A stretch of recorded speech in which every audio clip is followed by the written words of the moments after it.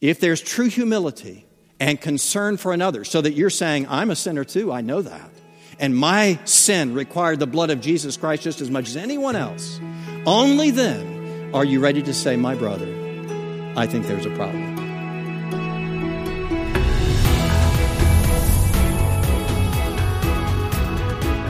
So glad you joined us for today's Unlimited Grace, the audio broadcast ministry of pastor and author Bryan Chapell.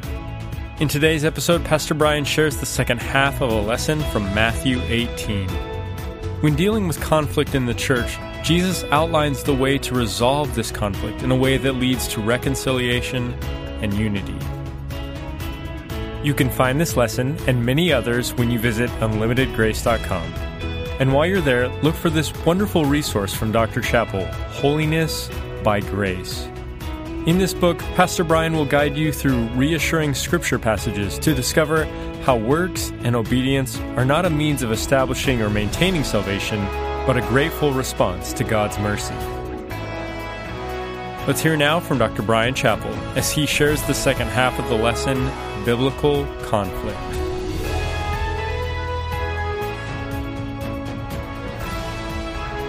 Well, I think of this passage a lot like I think of a fire extinguisher.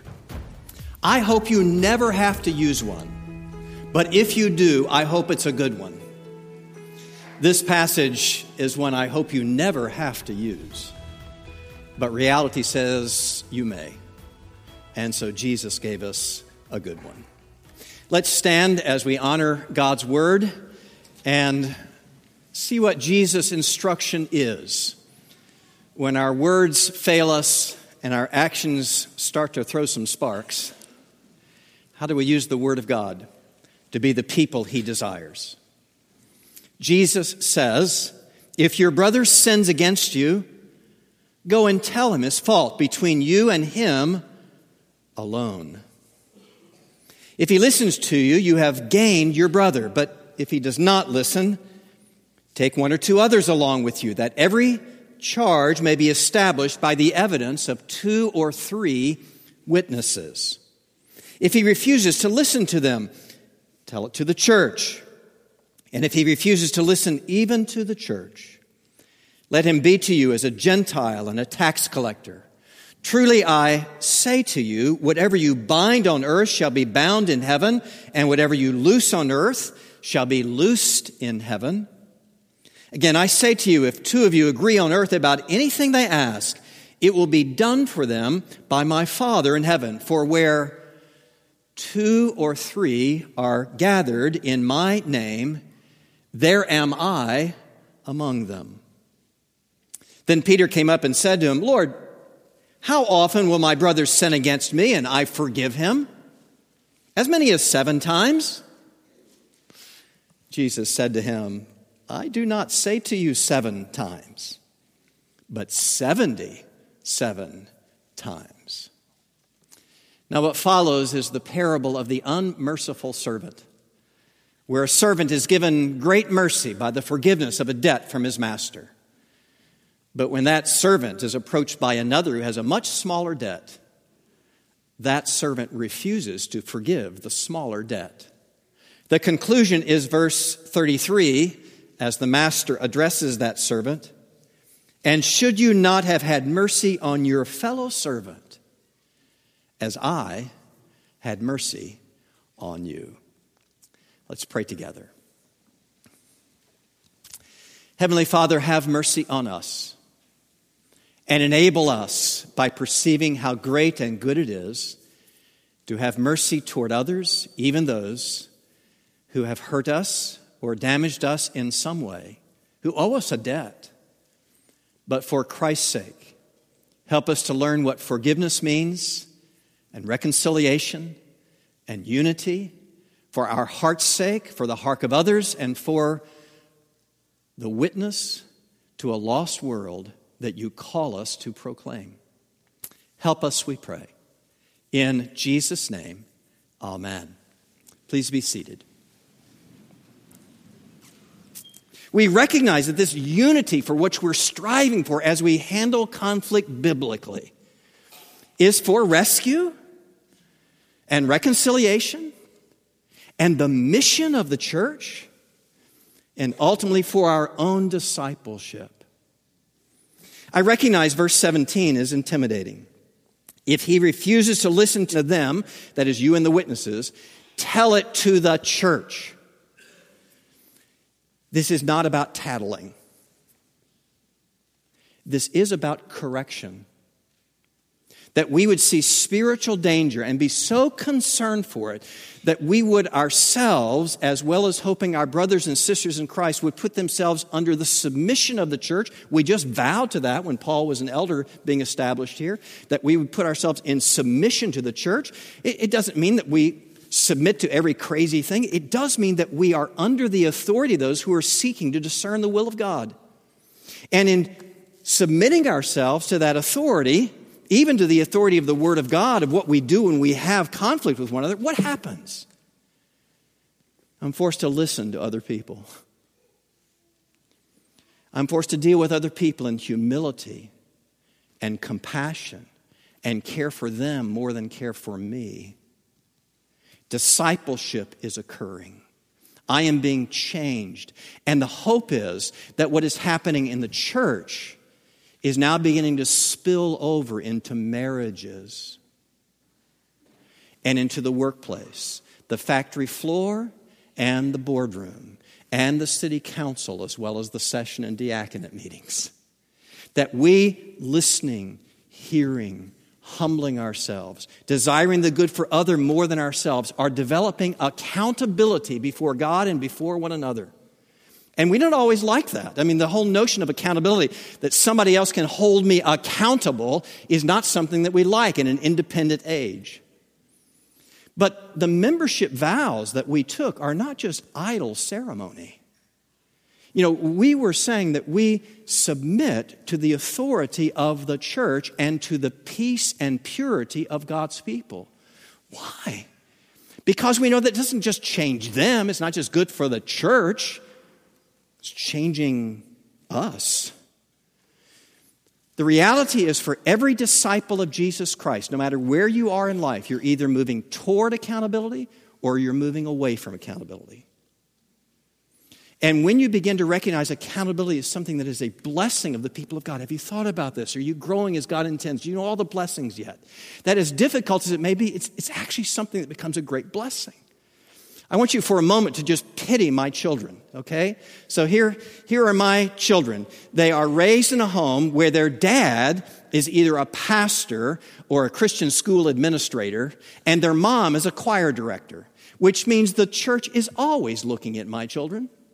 As they are growing up, they seem to always be in the church, and I don't know how many jokes and scorn and ridicule and pity came their way because they had to spend so much time in the church. As they spent time there in the church and God's people cared for them, sometimes corrected them well, sometimes poorly. But most of the people deeply cared for them, and their life gets entwined with those who lead by example and care and compassion and commitment to the Word of God. I look at my children now, who I confess there were times they didn't want to be in the church at all, I tell you that, who are now training their children in catechisms and Bible verses and praying together. And I rejoice that the blessing they felt they received, they are now passing to their children. That the discipleship they received, they want their children to have. For all its ups and downs and difficulties, they recognize that discipleship was ultimately good for them, and they praise God for it. Now, I can try to make it all sound good, but you and I both recognize there are real problems with this whole notion of trying to handle biblical conflict in biblical ways. After all, if we're saying we should identify what people are doing is wrong and approach them one-on-one and then two by twos and then take it to the church, what about those verses about not judging other people? Okay, hard talk, straight talk. First church that I pastored out of seminary. I was only there about 6 weeks when I discerned that one of my church officers was living with a woman, not his wife. And when I said to some of the other officers and people in the church, hey, what gives here? Here's a man calling himself not just a Christian, he's an officer in the church. And he's living with a woman, not his wife. What was the most common verse people quoted to me? Judge not, that you be not judged. Is that really what the Bible is saying? Is the Bible really saying, just look the other way, don't be concerned? I mean, after all, if you just look in our passage right here, verse 32, when Jesus is talking about somebody who's doing something very wrong, he puts his own assessment in the mouth of the master. He says, you wicked servant. I forgave you all that debt because you plead with me and you would not forgive some. You wicked servant. What a judgmental statement. Is it judgmental? It's true. It's identifying sin. Nowhere is the Bible saying, just don't ever think about sin or judge anybody else as wrong. The Bible does not say that. You take the Apostle Paul, correct, rebuke, encourage with great patience and careful instruction. The judgmentalism that's just kind of reflex and hurts people and puts you in the driver's seat without considering how you yourself may be needing to be corrected, that's what's forbidden. But not making no judgments, that's not what's being advocated.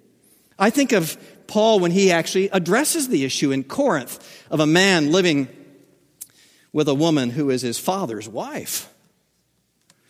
Paul says, it's actually reported among you, such as is not even among the pagans, a man living with his father's wife. And you approve.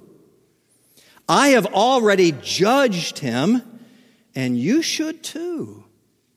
What business is it of mine to judge those outside of the church? Is it not those inside the church that you should judge? Oh. That's a little bit different perspective. If you're really going to deal with that question about never judging people, you ought to actually see where the verse originates.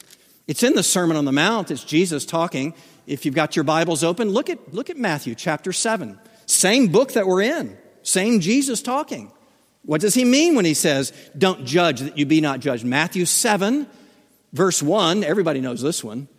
Judge not that you be not judged. Does that really mean saying never evaluate sin in any way, or is it talking about something different? The something different is verse 2. For with the judgment you pronounce, you will be judged. And with the measure you use, it will be measured to you. Now just think about that. When we judge other people, well, what a silly, awful, immoral thing. What a terrible gossip. What an ignorant person. How dare they be so selfish? Every one of those judgments is being recorded on a little memory card right next to our heart. And when we stand before the great throne of judgment, there's going to be a USB port right there that we have to take the card out. Every judgment that we made is what's going to judge us. Now that's judgmentalism. That I don't recognize the judgments, the measurements I make are ultimately going to be used for me, which means I should be approaching other people with humility. It does not mean that I should not be approaching them at all. Very same passage. Verse 4. How can you say to your brother, let me take the speck out of your eye, when there is a log in your own eye? You hypocrite. Now here's the important part. First, take the log out of your own eye. And then you will see clearly to take the speck out of your brother's eye. If there's true humility and concern for another, so that you're saying, I'm a sinner too, I know that. And my sin required the blood of Jesus Christ just as much as anyone else. Only then are you ready to say, my brother, I think there's a problem. But it is also your obligation to say, my brother, for your sake, I need to talk to you about something. You're listening to Unlimited Grace, the audio broadcast ministry of pastor and author Bryan Chapell. God instructs us in His Word to be holy as He is holy. How can God expect us to be as holy as He is? Such a standard seems either to ignore our frailty or to impose certain failure. That is, until we understand how God views us.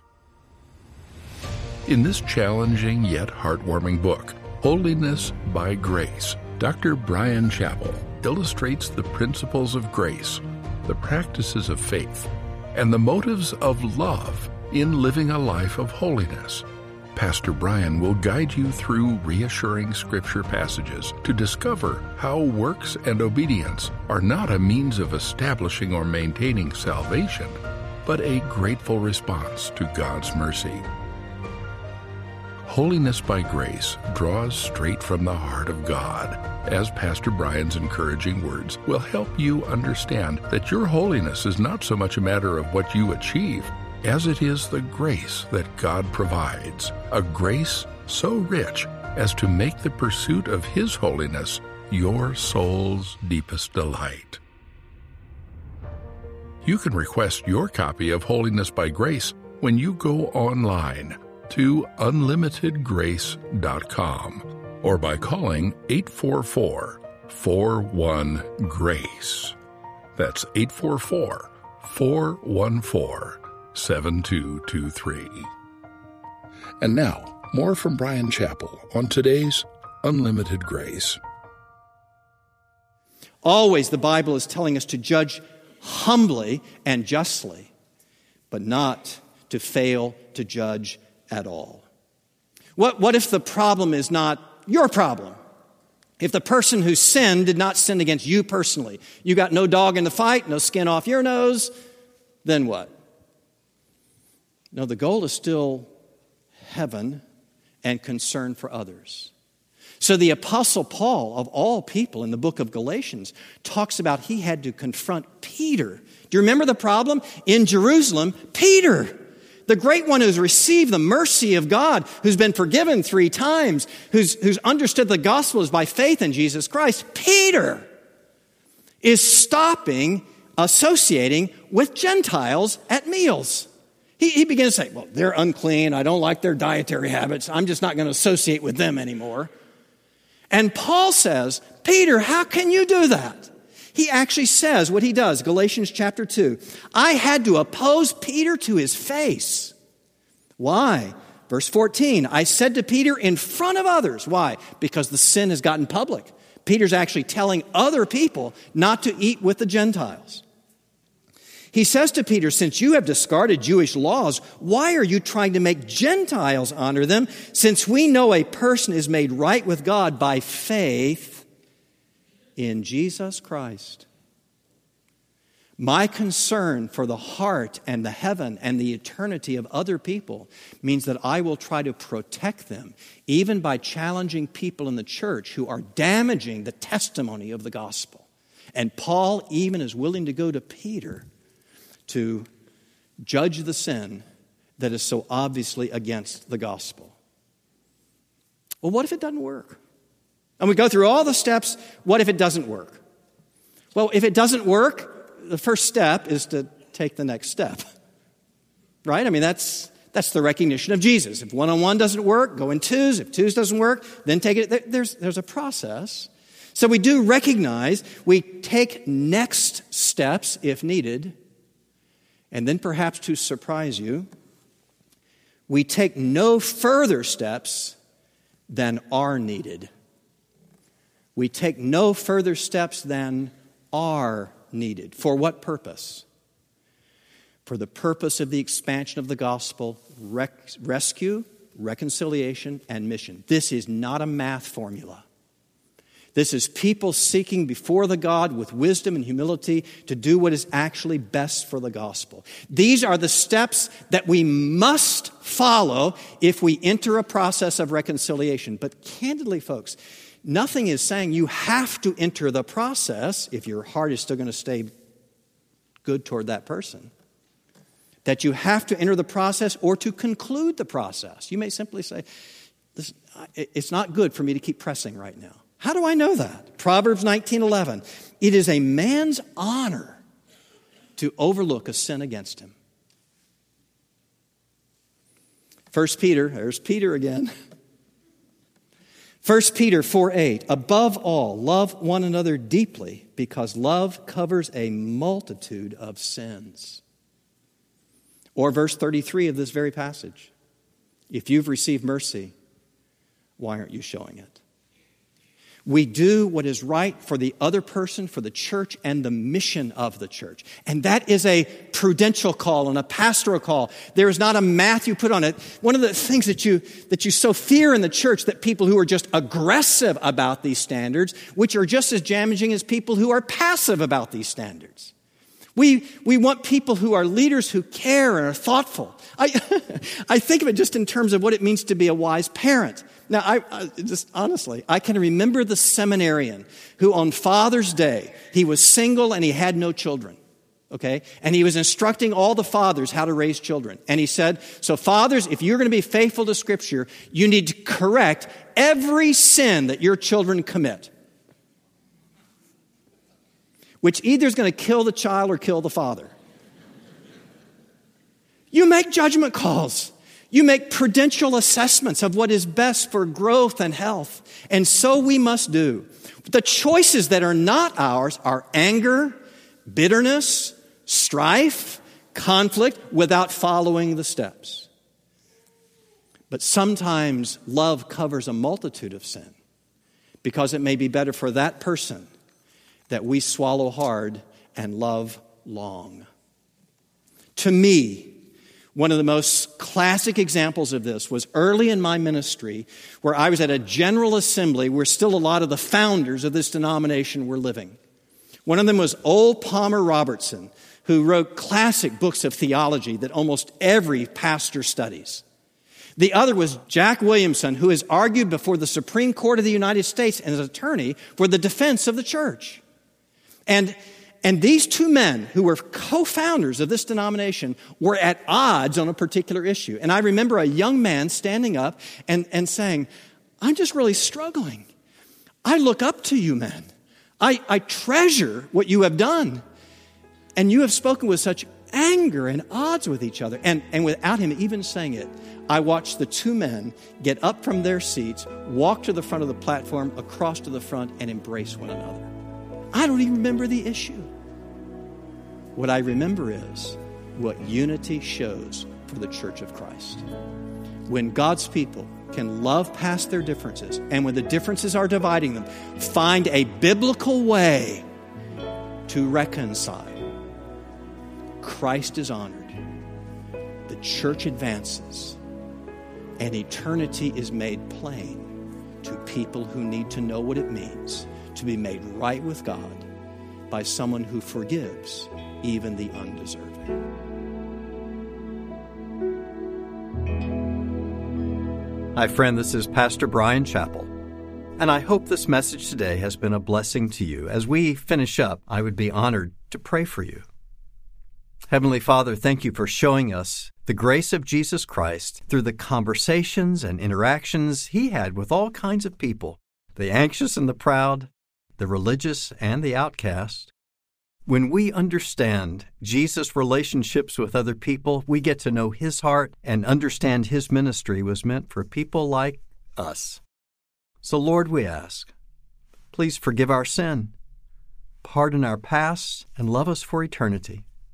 We confess we don't deserve any of that, but you sent Jesus for the undeserving. So we rest our souls on his promised grace.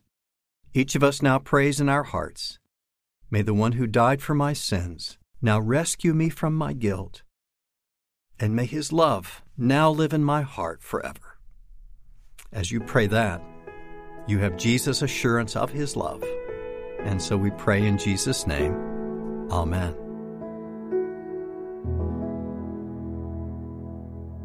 That's Pastor Brian Chappell, and you've been listening to Unlimited Grace. If you would like to hear more from Dr. Chappell, you can find a collection of valuable resources at unlimitedgrace.com. When you visit, you will find today's message and many others from Pastor Brian. Also, be sure to request a copy of Dr. Chappell's book, Holiness by Grace. We'll send you this book right away as our way of saying thank you for your most generous financial support. Please be sure to join us next time as once again we endeavor to put Christ at the center of our efforts so that lives might be transformed by his unlimited grace.